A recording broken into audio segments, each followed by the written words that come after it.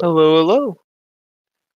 I'm here, and I have a guest with me. No offense, but it sounds like some fucking commie gobbledygook. Hello, Hello. Austin. Hey, it's good to be here. Is my mic working? Yes, you sound okay. perfectly fine. Awesome. It is great to be here. That intro, I had never seen that video before. It was really good, but holy crap, was it long. It was only 3 minutes. It felt like an eternity. That was by Pogo. He actually has a pretty good repertoire of songs that he's created himself using sound clips from Disney, some from some other movies, and one of Data and Picard from Star Trek: The Next Generation. Is that the one where it's like 8173569? Is it that song? Because that song is amazing. Yes, that is Yeah. that's Pogo. Okay, yeah, I love that song. All right, I'll have to check out more of his stuff now. Yeah, that's cool. Yeah, the one that I played is from 2010, I believe. So. Oh crap! Okay. Yeah. Dude's been he's an OG. He's been around since 2007. Yeah, that's good tenure right there. It is. And earlier we were talking about some videos that you sent me and one that I had picked out. I literally could only find one that would be of interest. Oh yeah, I mean, I sent you like 7, but I doubt any of them are really that good. It was more like, I've got 12 minutes to send you some video ideas, so here you go. I mean, I'm definitely curious what you picked, though, because, you know, I know what I picked. Yeah, the first one we're going to do, though, is one that is both near and dear to both of our hearts. Oh, man. I have a good feeling about this. Is this one here? Yeah, this is really good. I don't have the ability to pause. Oh, no, I have that ability, so... Okay, I'm just saying, like... So I'll try not to talk too much unless you pause, so I don't talk over it. Yeah, and... But this is really good, actually. Let's see. All right, here we go. Sticking to the 2010 theme. By the dark side of the Force. The Force? The Force is what gives the Jedi his power. Found in all living things, around us, flows from us, controls individuals, yet we have free will. We have a destiny if we want to follow it. We live for a reason, and must discover what it is. It looks like it was done when I started episode 1. Oh, can you pause it already? It looks like Yeah. All right, so like I really dig what he just read out there about the fact that it's like apparently, because I think this is when the episode 3 was being made. This is like the behind the scenes of episode 3, if I'm not mistaken. And I like the fact that he sat down and wrote out these tenets of like everyone has to have free will, even though the Force binds everything together and is almost because it's almost like there is no free will because the Force. But George Lucas himself is like, no, the Force actually doesn't do that. Like the Force doesn't stop your free will. Yeah, it doesn't, and that can also be shown whenever Qui-Gon tries to use Jedi mind tricks on Watto, and it doesn't work because Watto he's impervious to it because I forget the whole reasoning. Well, I mean, there's just a few alien races that aren't, because it only works. They established in A New Hope that it only works on the weak-minded. So, like because in episode 6, Luke tries to use it on Jabba, and it doesn't work. He laughs at him. That's true. Yeah, so like, there's just certain people it just won't work on because they have strong will.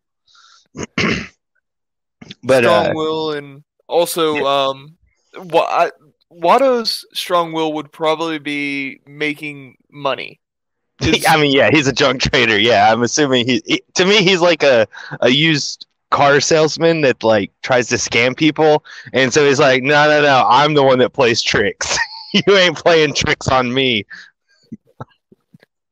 Yeah, and it's also funny that he points out that, oh, you're waving your hand around like a Jedi. yeah. Oh yeah, that's good. That's one of the good parts of episode 1. I have a lot of problems with it, but I do like Watto.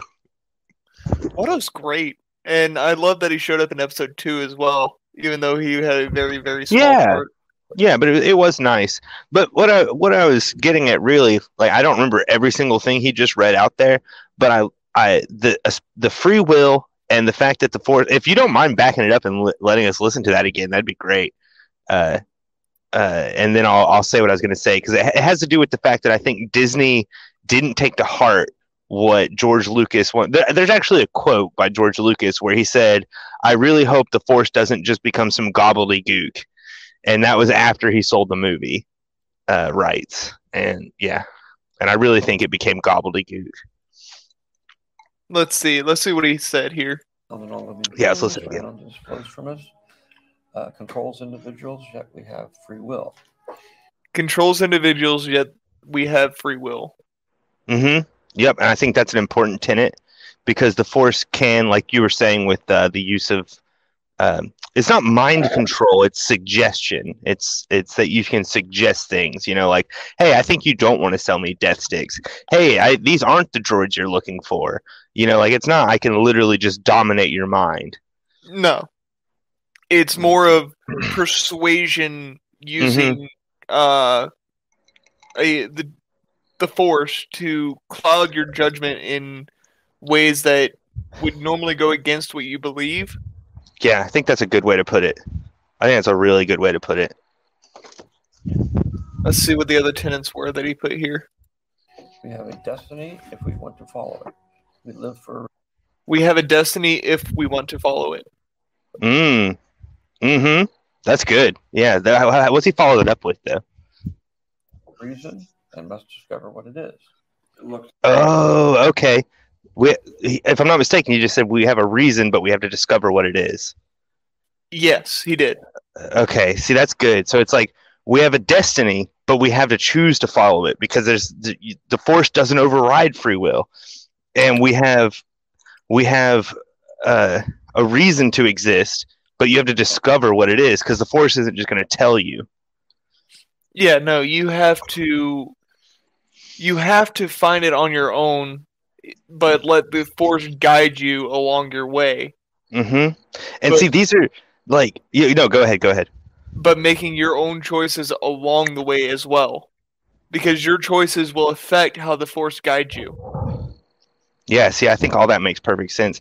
So, like, I'm really glad. The main thing, even I know we're not finished quite yet with what his lists are, But I love the fact that he took time to be like, no, we're going to cement the Force. We're not going to let it be all powerful. It's powerful, but it's not all. It's not omni. It's not. That might not even be the right word. It's not omnipotent, omnipresent. Well, the Force is omnipresent. It's not omnipotent. It's omnipresent.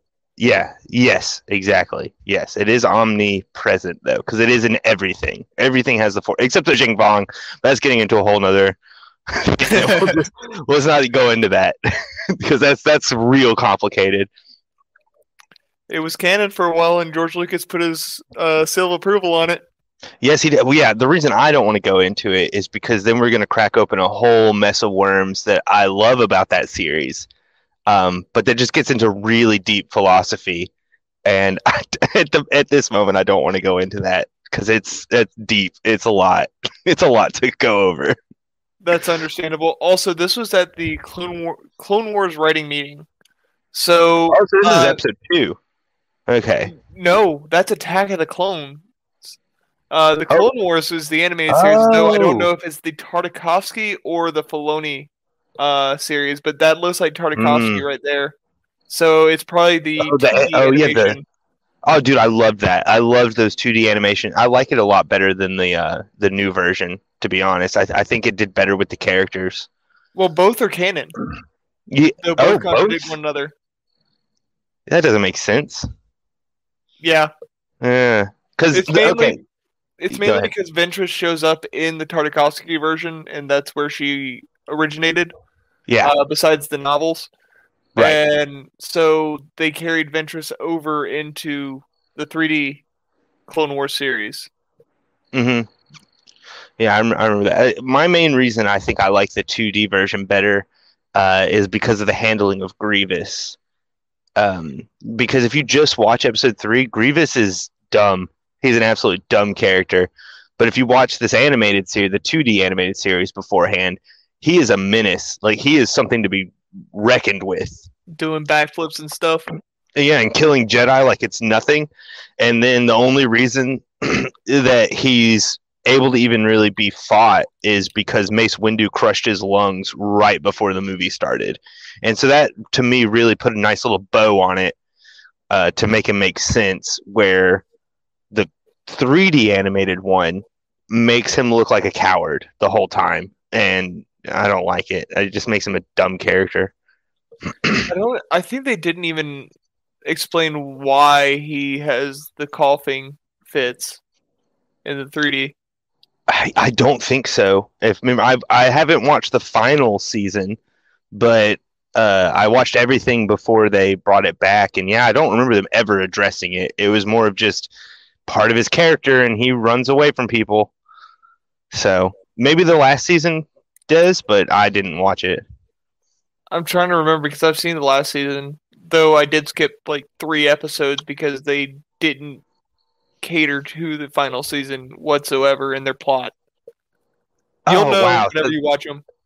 Okay, I mean, I will watch them, but that's sad to be like, hey, we revived you for literally 1 season so you could finish this up, because they even when they got canceled were like, we're not actually done, we need 1 more season, and they're like, okay, here it is, here's your last season, and they're like, here's some filler. Like, what? What? No, use your time wisely. Jeez. Well, they were trying to tie it into the Ahsoka novel, and they did a poor job of it, because even the Ahsoka novel at this point, it has been decanonized due to Bad Batch and the final season itself. So, oh crap! I don't think I ever read that one. You don't have to. Apparently, but I mean, because I tried to read some of the new Star Wars books, but I've only read a few of them, and I liked one, and I still can't remember which one that was. It might have been Tarkin.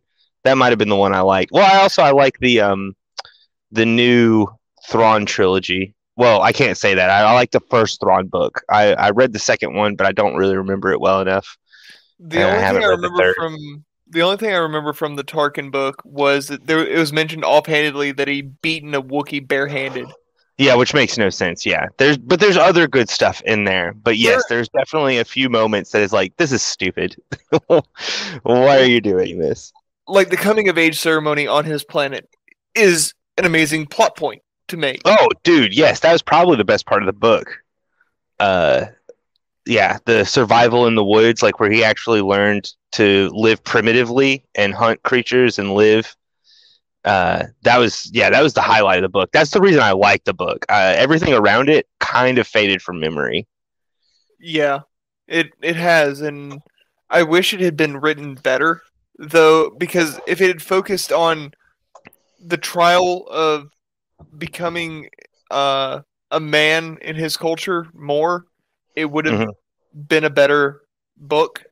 But then it had the filler that showed him rising to the title of Moff and everything else, which is cool. Yeah, I don't think we needed to actually go that far. I don't think we needed to connect it all the way to the movie. No. Yeah. And Bad Batch right now has introduced Tarkin within the first episode, by the way. Fun. And I mean, it lives up to his character of not liking the clones. I mean, that's good. The thing is, I worry about Disney or any modern writer taking the beloved nostalgic characters and shoehorning them into something and then just butchering them, because that's all that has happened so far. Is they're like, hey, here's this old character you loved, and then they butcher them. So I'm worried about that. What we need in this current day is a fan of the original movies that knows the lore and have them write, but write it as though they were writing it back in the 80s. That sounds difficult to do, though. But what's his name? The guy that made the Mandalorian and the Clone Wars? Dave Filoni. Filoni. Dave Filoni made the Clone Wars 3D series, and then Filoni and Favreau made the Mandalorian. But right now, it's seeming that the Bad Batch is going to be pretty much just another Mandalorian. Okay. Well, Filoni, George Lucas went on record at some point and said Filoni is the only person he's ever met that understands Star Wars as well as he does. So, like, that's a really, really big compliment.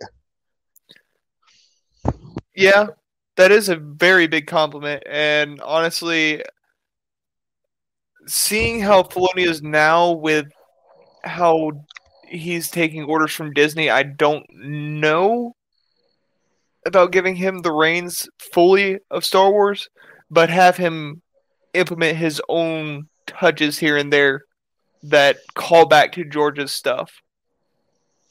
Yeah, I really don't know what to say about it. Because everything I've seen since Disney took over, aside from Rogue One, and I didn't even like Rogue One, but Rogue One definitely seemed to be the best thing that they've made since Disney took over.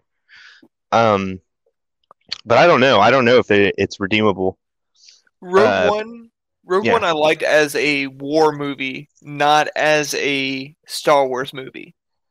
I literally had to separate it. I had to separate it whenever I watch it. I'm like, it has an overlay of Star Wars, but it's a war movie through and through. And it's got the aesthetic, yeah. I would like to see the original version before they did reshoots, because apparently it was supposed to be even more like almost like Saving Private Ryan, but in the Star Wars universe, and like that would be really interesting. But apparently Disney was like, "Oh, it's too dark. We got to reshoot stuff." And it's like, wait, why didn't you just come on? It could have been good. Because they have the false mindset of it is a children's movie first. And it's a children's movie second. To me, like, I hate when, and even George Lucas has said that it's made for kids, and I hate that because I'm like, no, dude, you made this movie because you want to make a really good movie. Kids happen to love it. That's the thing. It's not that it's made for them. It's that it appeals to them. Exactly. I mean, come on, magic powers and laser swords and guns and there's so many things that it's like, yeah, as a kid you're like, this is awesome, but it's not made for kids. It's just appealing. Exactly, and it's basically just the original trilogy is great because it is the hero's journey. You see the hero start out from nothing, and by the end of it, at episode 6, Luke has become a Jedi Master and understands the Force better than he did originally, though he still has some ways to grow. Mm-hmm. The prequels starts with a hero's journey, but it shouldn't. It's supposed to be a tragedy, and you see that throughout. And that's why I say that episode 2 should have been the start point. Is because if you start at the peak of Anakin's power, which is at the start of it the would be Clone more Wars, of a tragedy. Yeah, I get what you're saying. and you would sympathize with him more whenever he turns into Vader. But I also understand why George wanted to start him as a kid, so that because if it had been executed well, that would also be more heartbreaking, right? Is that we saw him as a fun-loving, happy child, and then we get to the point that he's murdering children, and it's like, holy crap, that's terrible. It just wasn't executed as well. And I think you're right, though. I think starting from the Clone Wars might have gone better. Like, but we can play the what if game. You can play the what if game all day. Yeah. Let's see what else he has to say about the Force. Okay. Like it was done when I started episode 1. Oh, okay. Because it looks like it's referring to episode 1. And a lot of this, like this thing about the Force, you know, in all living things that surround us is really just a capsule of what was said in episode 5. Life creates it, makes it grow. Its energy surrounds us and binds us. The core of the Force. I mean, you got the dark side, the light side. One is selfless, one is selfish. And you want to keep them in balance.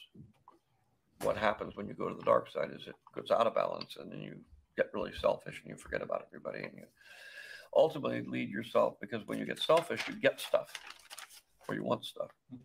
And when you want stuff and you get stuff, then you are afraid somebody's going to take it away from you, whether it's a person or a thing or a particular pleasure.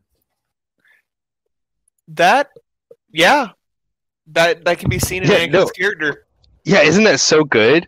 It's such a good characterization of what the dark side is. And like, of course, this is coming straight from freaking George Lucas, where the reason I actually like this video a lot is because I feel like when Disney took over, they didn't think about what the Force was, and they were just like, it's magic. And it's like, no, there's a lot more to it. It's not just magic. It's like he said there, where it's like the one side is selfish and the other side is selfless, and the balance is if you're too selfish. Exactly. That's when it's out of balance. That's like, you can see that in Anakin's character. You can also see it in Mace's character as well, because he straddles the line between light and dark, because he's selfish in wanting to preserve the Republic, but at the same time he's selfless because he wants to preserve the life of the citizens of the Republic.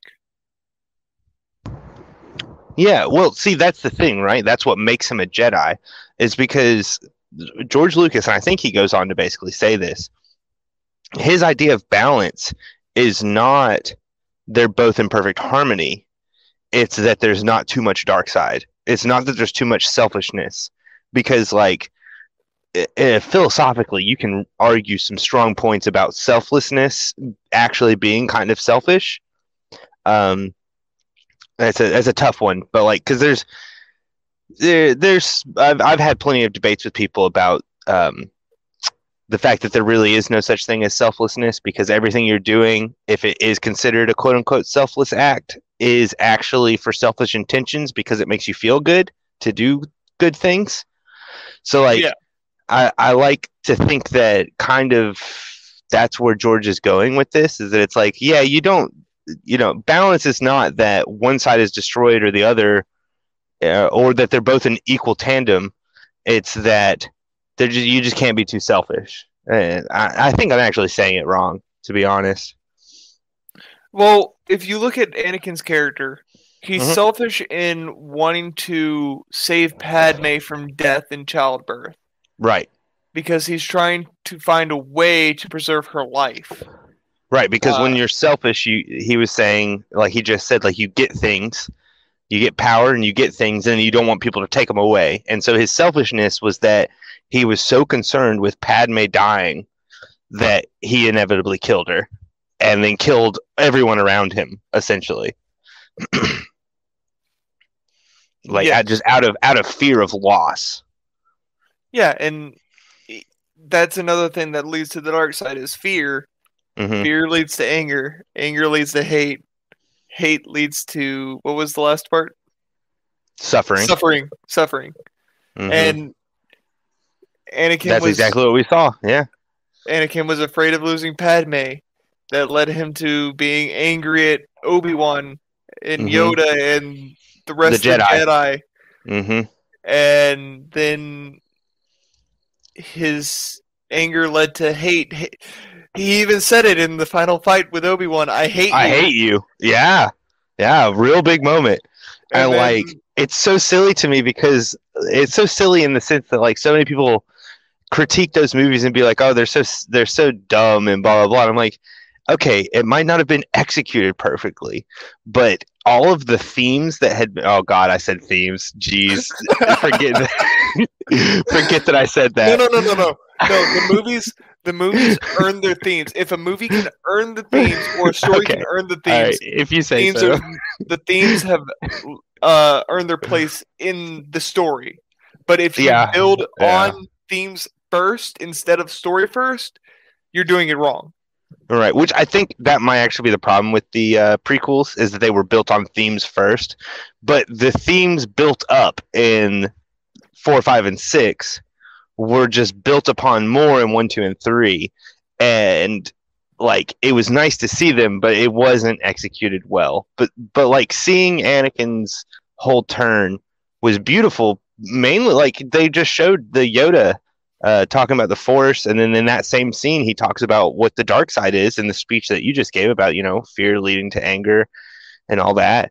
And we got to actually see that play out. And so I think that is pretty beautiful. And the final part of suffering, Anakin has to suffer in that suit for the rest of his life. Yeah, he does.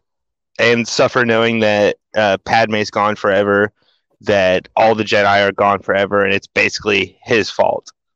Like, that's a lot of suffering. That's a lot of mental turmoil. Like, not just physical, because, the suit is the physical suffering. But he's also got a lot of mental suffering from all of his actions. Exactly. Mm-hmm. And let's see. Also, this is for the animated series, or the 3D series, because Filoni's off to the right side of George. Cool. Okay, yeah. Once you become afraid that somebody's going to take it away from you, or you're going to lose it, then you start to become angry, especially if you're losing it. And that anger leads to hate.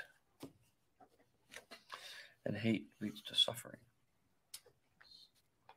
Mostly on the part of the person who's selfish, because you spend all your time being afraid of losing everything you've got instead of actually living. Where joy, by giving to other people, you can't think about yourself, and therefore there's no pain. But the pleasure factor of greed and of selfishness is a short-lived experience. Therefore, you're constantly trying to replenish it. But of course, the more you replenish it, the harder it is to. So you have to keep upping the ante. You're actually afraid of the pain of not having the joy. So that is ultimately the core of the whole dark side, light side of the Force. And everything flows from that. Obviously, the Sith are always unhappy because they never get enough of anything they want. Mostly their selfishness. Yeah, the Sith never get what they want. Emperor Palpatine got the Empire that he wanted. However, he still has people rebelling against him at all times. Yeah, and then he's also constantly afraid that Anakin's going to take it from him. He's going to take the whole Empire from him. That's why he's never taught him how to do what he said he would be able to do, is extend people's lives, or even bring them back from the dead, because he can do that. He's learned that from Plagueis. Plagueis. I forget how to pronounce his name. Yeah, Plagueis. Yeah. Because Plagueis originally, in the original canon, not in the new canon, because the new canon has Palpatine creating Anakin. In the original canon, it's both. It's supposed to be both. They both sent out their force into, like, basically Plagueis was the one that knew how to do it, and he was like, hey, my apprentice, come here and just, like, literally send force energy out. And then Plagueis manipulated it all in order to create Anakin. Not Palpatine. Yeah, he was involved, but apparently in the new one it's just Palpatine. I don't like that. But I mean, at the same time, that might actually be good because the most vile, evil part of Episode 3 was Palpatine telling Anakin that, hey, with the dark side abilities, you'll be able to save your wife. And then he's like, oh, yeah, okay, I'll do whatever you want. And then as soon as he swears fealty, he's like, yeah, I actually don't know how to do that. Maybe together, though, we could figure it out. But first you need to go kill all the Jedi. And I'm like, that is, like, to me, the most evil thing in the entire movie. And even then, he's like, oh, there's still some Jedi out there. You gotta kill them all before I can train you. Yeah, and then he's like, oh yeah, and your wife's actually dead now. We were too late. And then time goes on. He's like, oh yeah, I guess there's no point in teaching you, right? It's like, wait, this whole time you were the one that knew how to do it? Like, you actually knew how to do it? Because I always thought it was just a trick, like where it's like Plagueis figured it out. But then Palpatine killed Plagueis before Plagueis could teach him because Palpatine was worried that Plagueis was going to basically discover immortality. And he was like, there's no way that I'm going to be subservient to you forever. Exactly. So it's actually kind of more evil that he would, in the new canon, it's kind of more evil that he would be the one that already knew how to do it and then just lied. Like, because that's pretty bad. And then you have Mace over here like, if I wasn't so damn peaceful and in line with the Force, I'd get up and I'd smack the shit out of you. Oh God, what was that? That was awful. Don't ever do that again. I'll send you the video later. I don't know if I want to see it. That was awful. It's great. Okay. Oh yeah, I'll watch it. But yeah, let's see what else we got here. Centers around power and control, and the struggle is always to be able to let go of all that stuff. And of course, that's the problem Anakin plays. You're allowed to love people, but you're not allowed to possess them. And what he did is that he, fell in love and then married her and then became jealous.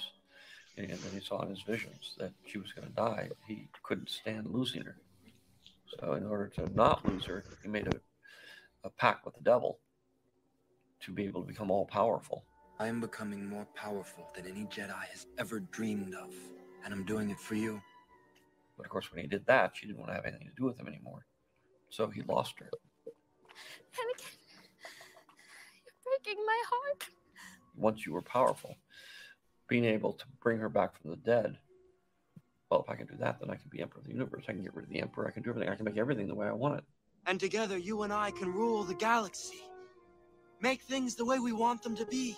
And once you do that, you'll never be satiated. You're always going to be consumed with this driving desire to have more stuff and be afraid that others are going to take it away from you. And of course they are. Because every time you get two Sith together, you have the master, you have the apprentice, and the apprentice is always trying to recruit another apprentice to join with him to kill the master. Yeah. Yes. Because in Force Awakens, Anakin had the apprentice of Starkiller, and he was plotting to kill the Emperor and take power. And at the same time, the apprentice of Starkiller was plotting to kill Vader. Yeah, dude, isn't it? But isn't it great to hear straight from like because there's so many people who critique George Lucas and say, "Man, he created this thing, but he really doesn't know what it is that he made, and it's better if he just doesn't touch it." You know, and it's like it's great to hear straight from his mouth where it's like, "Yeah, no, he really did make it, and he does understand it. Like it all falls in line with what his vision is." All of it, all of the expanded universe, all of the video games, all of it falls in line with what his intention for what the theme and the story and the idea of the tenets of the Jedi, the tenets of the Sith, but then like to break it down even further to just like their morality and like what really happens to them on like just a really relatable level, even though it's fantasy where it's like, okay, it might be about people trying to conquer the galaxy, but it's like we could pull that down to something really simple of working in a fast food restaurant, you know, and being like, well, I'd rather be in charge, and then you get in charge and like that power is not enough, and you start being mean to your subordinates, and you try to climb the hierarchy by throwing people under the bus and like all that, you know. It's like you can break it down really well in relatable ways, and it's so good. It's so good to hear it from his mouth. Yeah, and also whenever he tries to recruit Luke to his side, he's like, we can kill the Emperor. You and I can rule the galaxy. Yeah, exactly. And then Luke is so good that he's like, no. But the thing is, the one issue, well, I have many issues with the sequels, but the main issue in Last Jedi is Luke always sees the good in people. Always. He saw the good in his father. He saw the good in everyone around him. Even if they not anymore. didn't have what are you talking good about? intentions. No, he was going to kill his nephew because he thought about evil things that one time. He had a dream about killing his dad, and so Luke was like, I guess I just have to kill you. So no, he doesn't. He's a bad guy. Luke's an awful person. Exactly. In the new canon, he's... Yeah, he even cut himself off from the Force and then hid himself on some random ocean planet in order to die. Yeah, he's not a good guy. He's awful. Hey, I even have a clip for this. A lot of you would think I was crazy if I did this. He's crazy! Oh no! Yes, that is exactly what happened. I thought a lot of you would think I'm crazy if I do that. Yes, you are, Ryan. You are insane. Why did you do that? Subversion. Subverted your expectations, didn't I? You thought Star Wars was a good franchise, and I completely turned it on its head. Subverted. But he ruined Anakin's character. He reduced Finn to being comedy relief. I know. It's so sad. Like, because Finn had, to me, in the first movie, Finn had the most potential. I was the most excited for Finn after watching Force Awakens. I was like, dude, this guy is going to be awesome. No, he's just a walking joke machine for everybody to point and laugh at. And then he killed off the big bad in the second movie. Mm-hmm. Yeah, a little too early. A little too early. You know, whenever you're making a trilogy, you usually don't kill off the final boss in the midway point. That's usually not a good writing technique. I get what he was trying to do with putting Kylo in place of what is this? Snoke. Yeah. Oh, yeah. Like make Kylo the actual big bad evil guy. Yeah. That could have worked. Yeah, it could have, but for some reason, JJ didn't stick with it, and he just reversed it. Because I actually would have rather them just followed it up and been like, "Yeah, this is the direction we're going now," and like literally just stick to it, hold your guns, you know, and go down in a blazing glory instead of like the crap that we got of just constantly trying. Because like you seriously, like 7 was like, hey, you know everything that came before this? You don't even need to worry about it. And then 8 was like, hey, you know the movie that came before this? Don't even worry about it. And then 9 was like, hey, you know that movie that came before us? Don't even worry about it. And like just completely, they just kept throwing trash away in a sense where they're like, yeah, all that stuff is just garbage. Here's the new canon. Each movie. Like you've said before, you don't even have to watch 8. You just got to watch 7 and 9. Right, yeah, 7 and 9. And then I think it was Mahler that said, yeah, just watch 7 and 9 and then pretend that between the movies, Luke and Snoke had heart attacks and then everything makes sense. It's like, it's that simple. It's just, oh yeah, they had heart attacks. And like the movie still makes perfect sense. Like, yeah. It just they don't exist. Yeah, they died off screen. Anyways, I am curious what else we got here, because like I really like hearing George explain this, because I think he does a really good job. He does, and we got another minute and 10 seconds, so let's see what he's got. Okay. You can destroy the Emperor. He has foreseen this. It is your destiny. Join me. Together, we can rule the galaxy as father and son. And the Master knows that he's basically everybody below him wants his job. Your hate has made you powerful. Now, fulfill your destiny and take your father's place at my side. The only way to overcome the dark side is through discipline. The dark side is pleasure, biological. Hold on. I want to go back to this right here, where he's looking down at his robotic hand, because he realizes that his father's followed the same path as him and has become more cybernetic than man. And he's like, if I follow through with what the Emperor is saying, I'm going to become just like my father. And I don't want to do that. I want to be a better man than my father.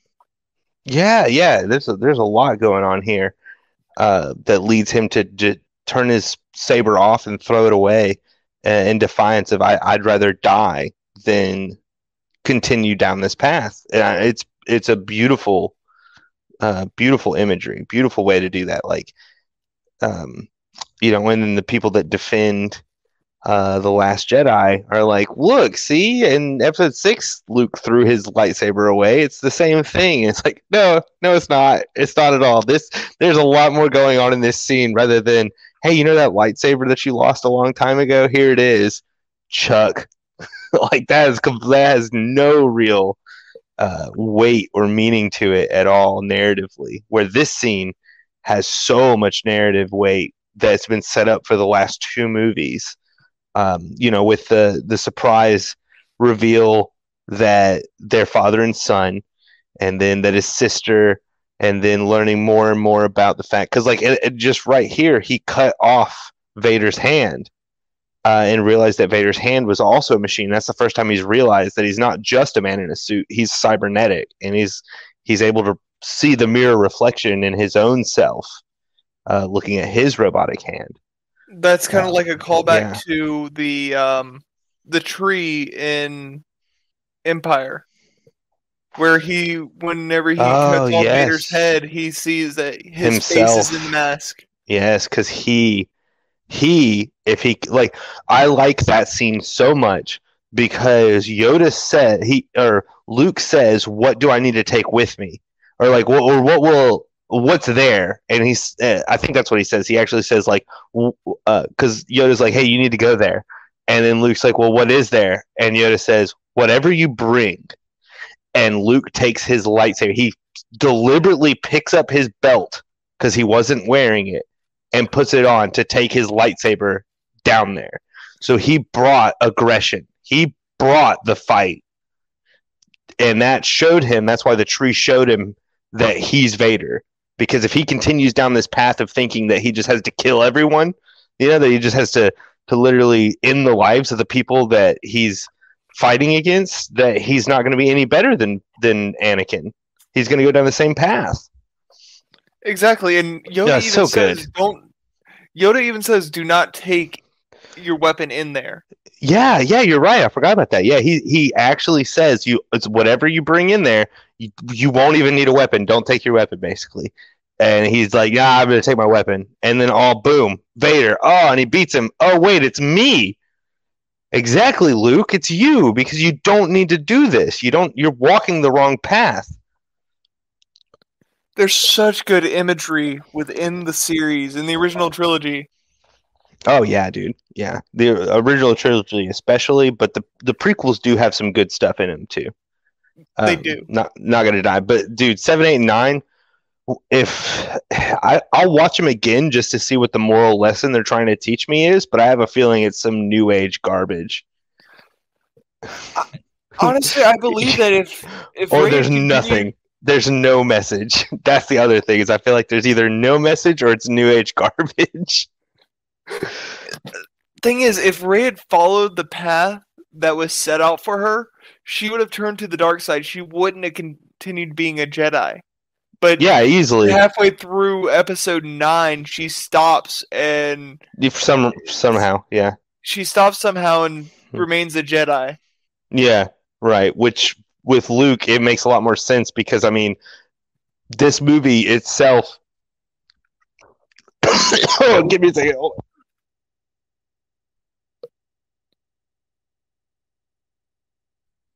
on. Oh, okay. Okay, well, yeah, what I was saying was this movie itself, right? So, like, well, episode 5, we had the whole scene where he disobeyed Yoda, went down there with a lightsaber. He then disobeyed Yoda and Obi-Wan and went to rescue his friends. He lost to Vader, lost his hand, had to go through all this stuff. Then this movie starts out with him walking into Jabba's palace and choking people out and just killing them. And then, like, continuing to just kill all these people that, yes, you could say are villainous. But the way the movie was starting, it was like, oh, crap, Luke might be bad. Because if we watch what happened last time and we see what's going on here, he is totally walking down the path that his father walked down. And then we get to this scene, and Luke himself realizes it and turns away. But we don't get that in the new movie with Rey. We don't ever get that. She literally is walking down the path of the dark side, doesn't have a moment of realization, and just is the good guy. Like, just is. Yeah. Like, yeah, there's no moment of self-reflection of actually realizing that I need to do something different. It's just, no, it turns out everything you were doing was peachy keens and rainbows and sunshines the whole time. And thing is, you can also have a comparison to Superman, because listen to this. This is Superman at his peak. America was founded on the notion that a person should be free to follow his or her destiny. But we can't do that if we're living in fear of our own government. We need to reclaim this country for free men and women everywhere. Okay. That was nice. Superman, like Luke, is a virtuous hero. He falls within the 4 Platonic Greek virtues of a hero. Yeah. And if we look at the modern heroes, they don't have any virtues whatsoever. They don't have courage, they don't have temperance, they don't have perseverance, and they don't have integrity. Yeah, dude, you're absolutely right. I think the whatever people have all of a sudden taken over writing media are just writing nihilistic characters and saying they're heroes. Yeah, it's all nihilism at this point. Yeah. But they're portrayed as heroes because the music's done right and the footage is shot in the traditional way, you know, that we've learned how to through movie like cinematography. You can portray someone as a good guy through certain camera angles and the way that you just light the scene, and then music. And so all of a sudden we now have all these people that the writers are saying, look, they're a hero.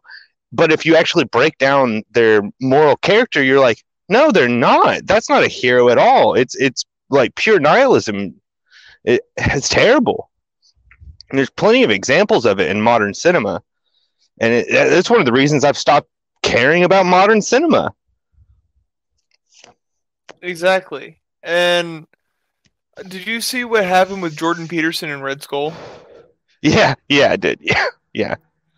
Red Skull, man, is all of a sudden like super based, enlightened, and like a man of the people. You know, like he's for the traditionalism of like good morals, taking care of yourself, being self-sacrificial. Like all of a sudden Red Skull is the hero in the new comics, and it's surprising. I'm really shocked that an author would decide to spin it on its head like that and make the villain actually the good guy now. I think that's an interesting writing style. Haven't really seen that before. Yeah, and I know he didn't do it on purpose. Like no, not at all. To make Red Skull the hero of the story. Yeah. No, not at all. It's more ironic than anything. I was just being facetious. But I mean, it's the same thing. Apparently, like I haven't watched what's it called? Falcon and Winter Soldier. I haven't watched it, but Tim Pool watched the whole thing, and then he broke it down, and it was essentially like the characters that they were trying to say were the bad guys. He was like, if you break down their moral characteristics, they're actually the good guys that are saying, be pro-America. Like we shouldn't have open borders. We should care about our country. We should care about others, and we shouldn't let other people judge us based on our races. And it's like, but if you look at how the writers are trying to write it and portray it, they're trying to say that those guys are actually the bad guys. And I was like, that's interesting. I might have to watch it just to see more people failing at writing villains. Thought, what the hell's with you? You can't even write, and you think you have a style. yes, exactly. You can't even write, and you think you have a style. That is like all modern writers. Yes. That's like all modern writers. They can't even write, but they think it's their style. Their style is this like contrarian, I guess modernist, postmodern, this postmodern contrarian, narcissist. It's just like everything that's coming out has just been crazy. Everything that I've seen, I'm just like, this is wrong. Like, I've been just wanting some traditional, like I've really been craving some tradition. That's why I liked Into the Spider-Verse so much, as it was the most traditional thing I've seen. It was, and of an actual like hero's journey, going through a struggle and then coming out on the other end better than what he was before. But the thing is, Miles Morales will always just be Miles Morales. He won't be Spider-Man because he isn't Spider-Man. And a lot of people have pointed that out. Like, we don't call Miles Morales Spider-Man. We call him Miles Morales. That's Spider-Man, just because Peter Parker is Spider-Man, and that's just traditional. Like, that's nostalgia. It's also that the comics did no justice to Miles's character. Oh, Miles they didn't. No, he's terrible in the comics. Yeah, no, absolutely. I haven't really read them, but James, who's the co-host of my show, you've met him. He is a huge Spider-Man fan. He read all the Miles Morales crap, and then came back to me and said, he is terrible. And then we went and watched this Into the Spider-Verse movie, and it was like, wow, Miles Morales is a good character now. Like, they fixed him in this movie. And I was like, oh, good. That's good to hear.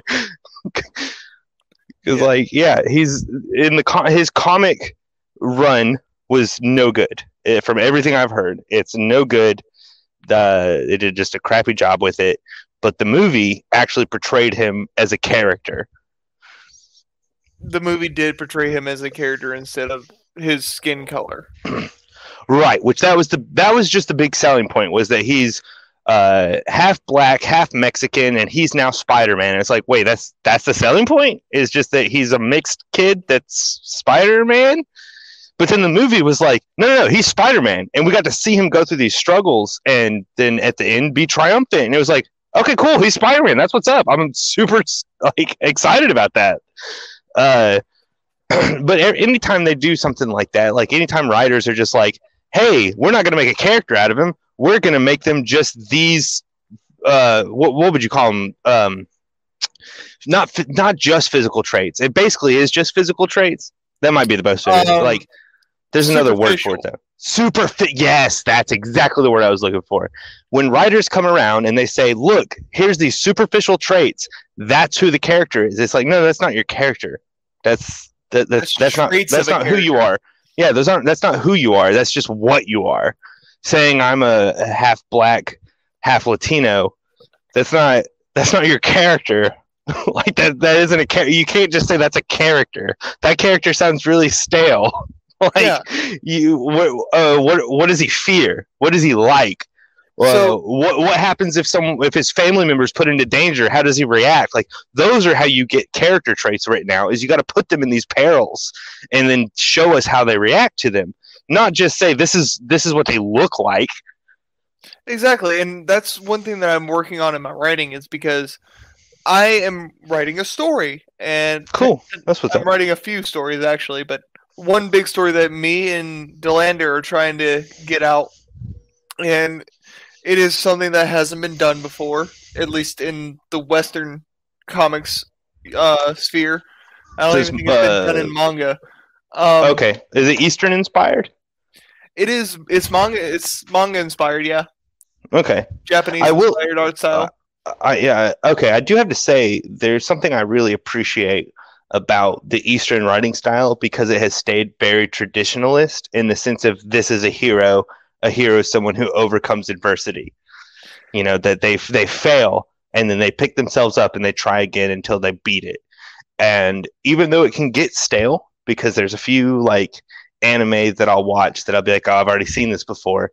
But it's like, hey, at least they're doing it right in the sense that this character is weak, but they don't give up. And that's something we've lost in the West. All of a sudden, we're just making these characters that it's like, dude, everything in front of them, they can just beat them.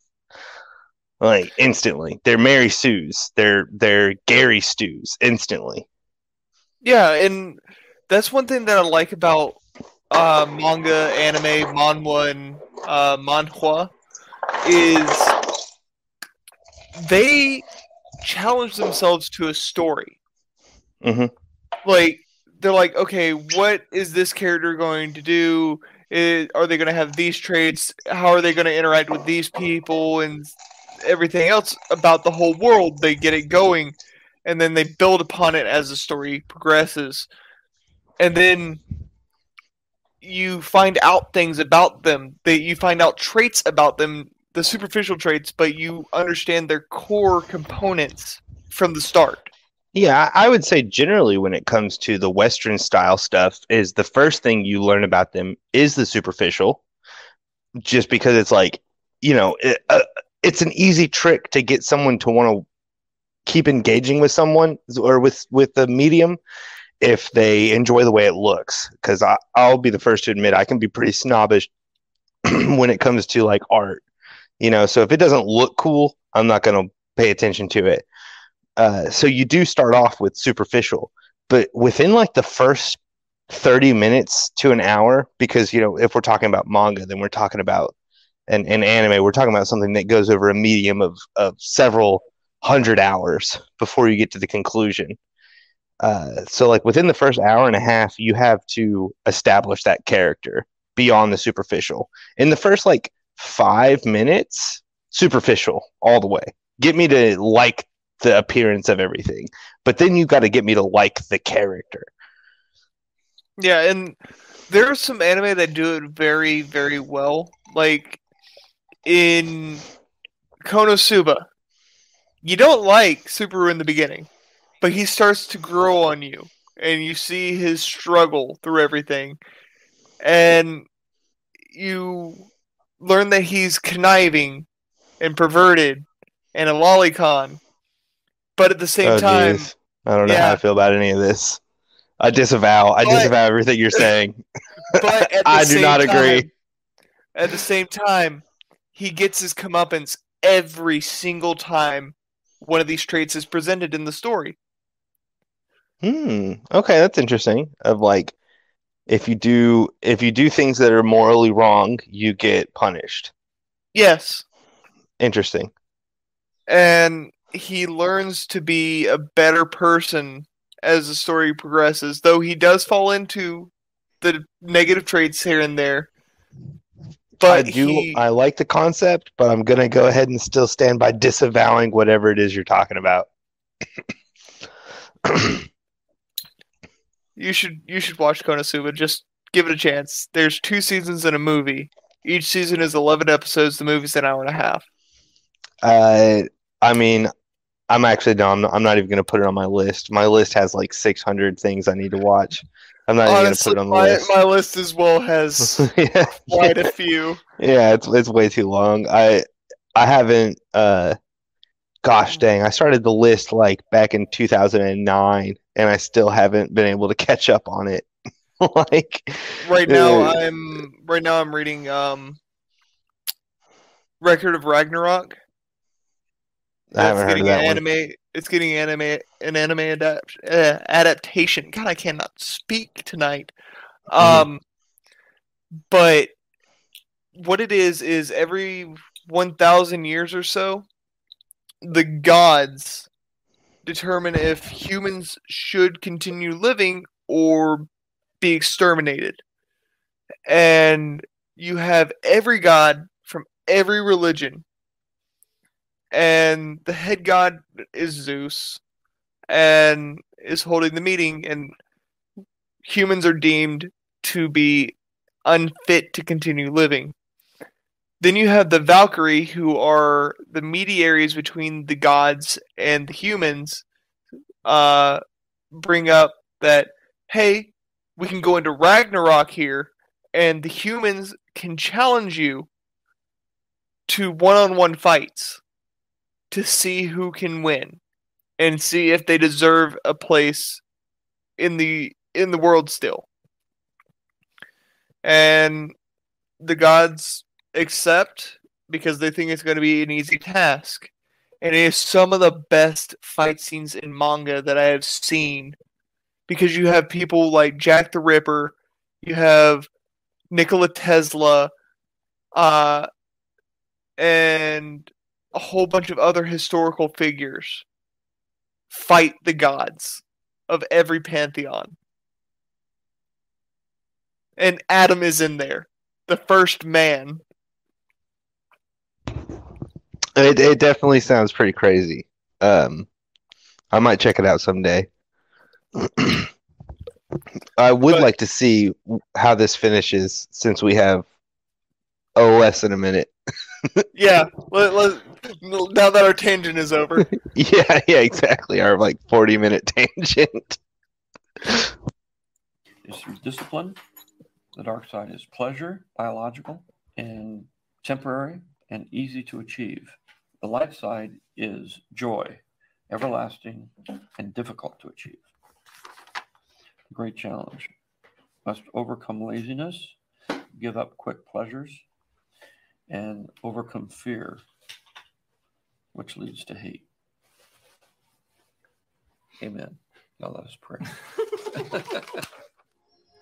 Remember. Yeah, that was pretty good. I think that's it. That was pretty good. Amen. Now let us pray.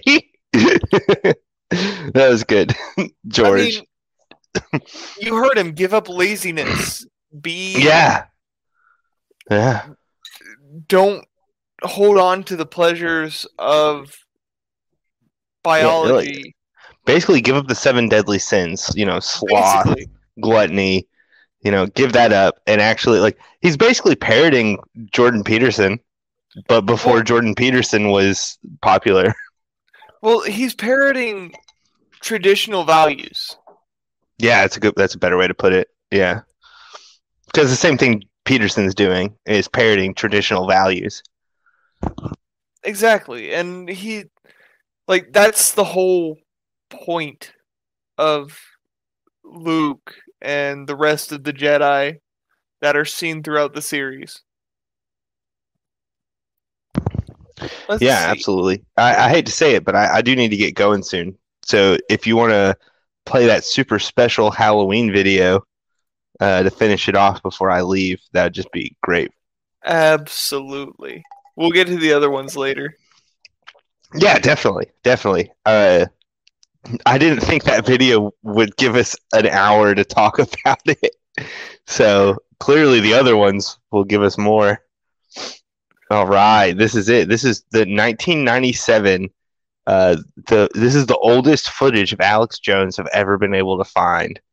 And it's a Halloween special where he's carving a pumpkin, and it's so great. It's like he's the most movable man on the planet. It's that simple. Like, look at this background. Why is he called? Wait, Bad Bob presents pre-Halloween 1997. This is public access television, so I'm assuming someone paid money named Bad Bob, to get their name up on the screen during this portion. No, I'm assuming not just for Alex Jones, but like for the day, maybe. Like Bad Bob was like, "Hey, I want advertisement for whatever it is." Like maybe he owns a Halloween shop, costume shop, or whatever. But then the fact that, we've got a skeleton, spider webs, a disembodied head in a basket on Alex Jones's desk as he is stabbing that knife into that pumpkin with the most serious look on his face. Like he's really carving this thing, like he's committed to it. It's great. Let's see what he's got to say. Yeah. What your actual employment was. I come on public access and hang out. I'm on 24 hours a day, they say. Yeah, pretty close. Well, I can assure you I don't make any money off public access. I can guarantee you that. Well, you guys have a good one. Hey, appreciate that call. Hello, caller. You on the air? Yes, Alex. How you doing? Pretty good. I was just kind of curious if it's true that the police can have laser or infrared beams, if you want to call it, and they can project those into your house to basically. Yeah, the Austin Police Department's last time I heard has 20 units with infrared. If you have enough of a heat source in your house, it'll pick up the heat source and show a signature. It's called FLAIR. It's infrared or heat signature, and we didn't play all of the cut from the Lear News Hour, but it says yes, black helicopters are being used for surveillance of the public by sheriff's departments and police departments around the country. So that's real, and I'm going to play that tomorrow night from 8:30 on past 10 on my Access Television show. That's actually my show proper. This isn't a entertainment show. And I'm going to have a tax expert on. So you'll see the Lear News Hour, a short little cut for news reasons. That'll show you Lear News Hour saying, yeah, here's the black helicopters. The military has sold them to the police departments all over the country. They've got thousands of them. They've got thousands of tanks and armored personnel carriers now. And they don't say, by the way, all these people that have been kooks for 10 years telling you about it, now they're admitting they have black helicopters. It's a fact. Dude, I was so nervous he was going to cut himself in the face as he was waving that knife around. I was so worried he was about to cut himself. I mean, FLAIR is a thing that actually did occur.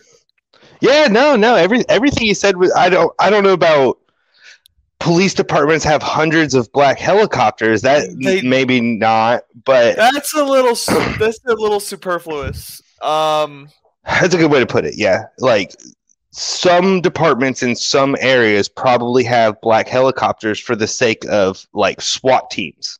Yeah, same with the tanks. Yeah. Because I've seen them, but I mean by tanks, more accurately, it's APCs. Yeah. Yeah, it's not tanks the way that if someone says tank, you think something that can shell out a huge cannon to blow up a building. But tank also is a no, I don't want to say a universal term. That's wrong. It's an encompassing term. You would know better than I. That means multiple types of vehicles, and armored carriers would be one of them. And I think that's more accurate to what the police have, because I've seen footage of APCs in police use. Yeah, APCs are used even in my town here. But they're used in very, very rare instances. Right. No, it wasn't until, I think it was I think it was sometime. I have to look that back up.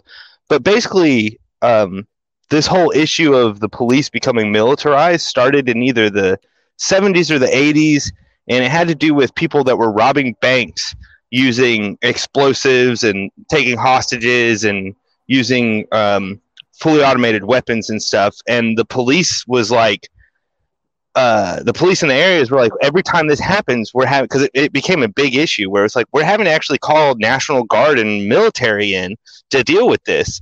So we need to actually have the SWAT, and they created the SWAT. And so since then, everyone's been panicking about militarized police because in high density areas, they started actually having a unit that had military tactics. But to me, it makes logical sense. It's like, well, you shouldn't. There was that whole issue a while back of people calling SWAT on streamers. And now that is when it's like, okay, there's a problem here. SWAT is getting overutilized.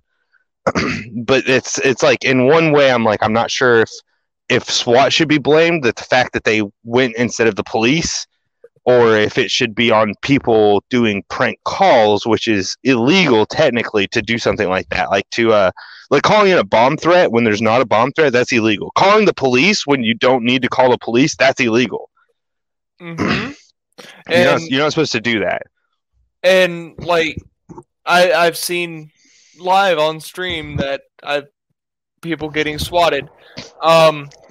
It's because they got doxxed during their stream or prior to their stream, and then they said something that somebody in the stream didn't like, so the person decided to send SWAT to them.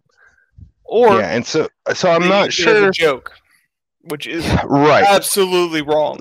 Right, both are absolutely wrong. But the thing is, like, I don't know if I should point the blame at the SWAT team and be like, why are you responding to this? Why is it that the SWAT are so easy to call in on people? Or if I should just point the finger at the person that called them and be like, you grossly exaggerated. Because, like, I don't know. Either way, it's bad. I just don't know quite who to point the finger at. So the way that the military and the normal state police departments or county or city police departments work, they have to respond to any call. And if you exaggerate a call and say, like, somebody has a whole bunch of weapons and they're threatening their neighbors and their loved ones and all this, they have to use what is believed to be the necessary force for that call. Yeah, the reasonable force for that. Mm-hmm. So whenever it's found out that somebody called them and exaggerated a point or falsified a point, that person, their number is tracked, and they will serve jail time because it is illegal to falsify a report. Right. Yes, exactly. Yes. Right. It's technically a federal offense to falsify documentation, government documentation to be more specific. So, like, if you're calling a police the police department and there is nothing, you're calling the emergency line, you're calling 911, and there's nothing actually going on. Now, granted, there's a little bit of leniency because, I mean, sometimes people don't realize that there's, if you have general questions and stuff like that, there's actually a nice little phone number you can probably look up online for your local police department, to where you can actually dial the police department and a secretary will take your call and answer any questions you have, like potentially about the law, about the local law. If you're just curious about something, they'll take your questions, they'll answer them for you. Really useful. Same thing with the IRS. You can call the IRS anytime you want to ask legal questions about taxes. But, like, so to dial 911 though, I'm sure there's a bit of leniency for the sake of, like, ignorance. But, like, one of the worst things you could do is dial 911, and then when they answer, not say a word. That's when it gets to the, because that comes across like you're in such a threatened position that you actually are like, all I can do is call you, and we're going to track your phone, and we're going to send basically the SWAT immediately over there to save you from potentially a hostage situation. Exactly. And I've called my county / local police department, depending on which one I needed to talk to. They usually don't really know anything about the local laws other than a slight handful on Yeah. who you would really want to talk to is the town hall or your local representative / lawyer. Yeah. You're definitely right about that. But I've called my local police department a couple times just to clarify a couple things before I go do them. They have a general understanding of the laws. And it was like, hey, I'm kind of confused. Can I do this thing? And they're like, oh yeah, you can. And it's like, they're like, no, actually you can't. I'm like, okay, never mind. I'm not gonna go do that thing. Turns out that I was ignorant of that, and now I'm not.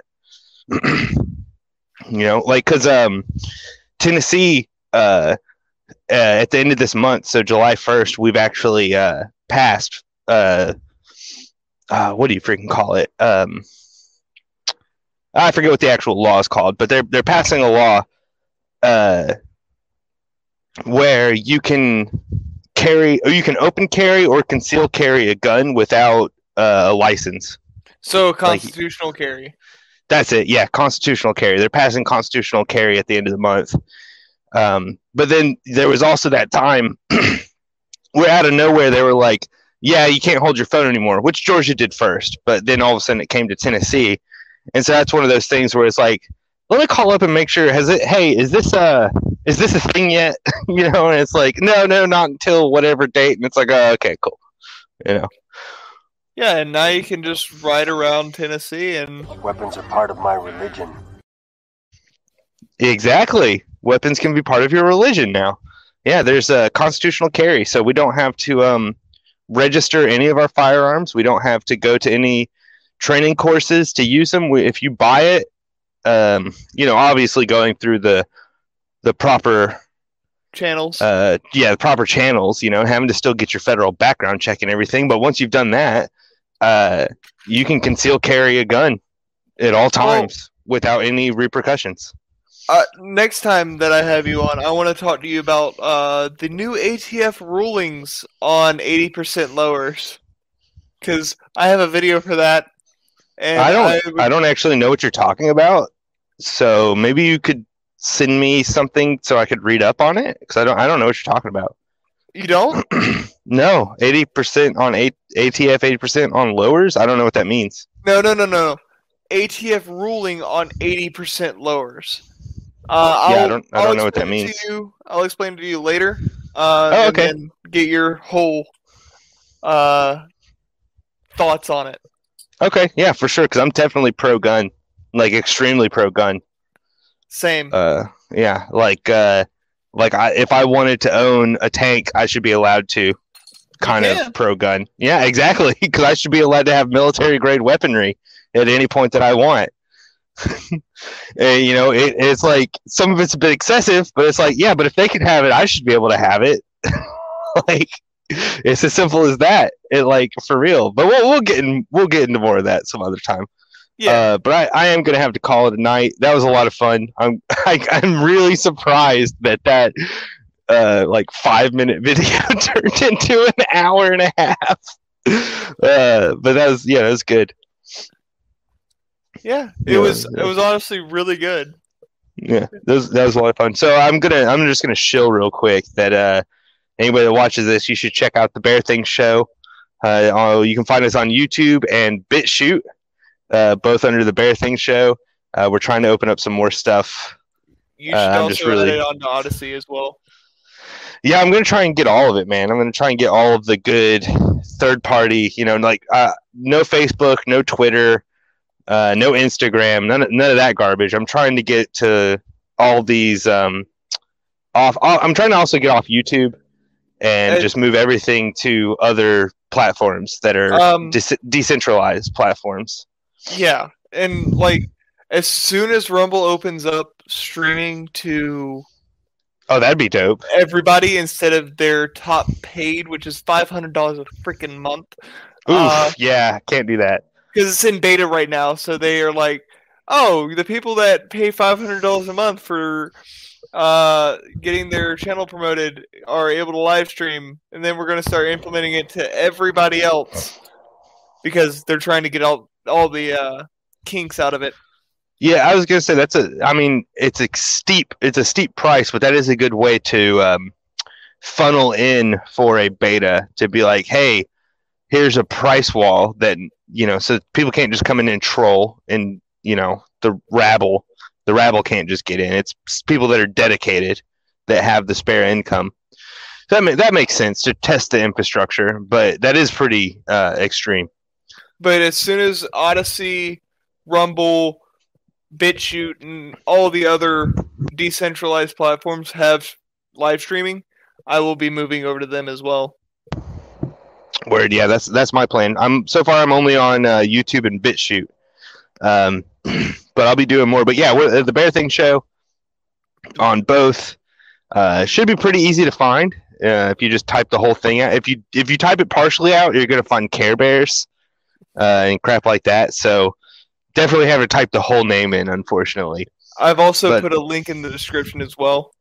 Oh, that's what's up. Yeah, the last thing that just came out yesterday is we were talking about the church becoming a business, and that's not a good idea with my special guest. So that's definitely something you guys should check out if you're interested. Before that, we talked about eugenics. We've also talked about some the biggest video game crime scandal. That was a few weeks ago. I need to watch that one. I haven't watched that one. I watched the eugenics and the one that came out yesterday.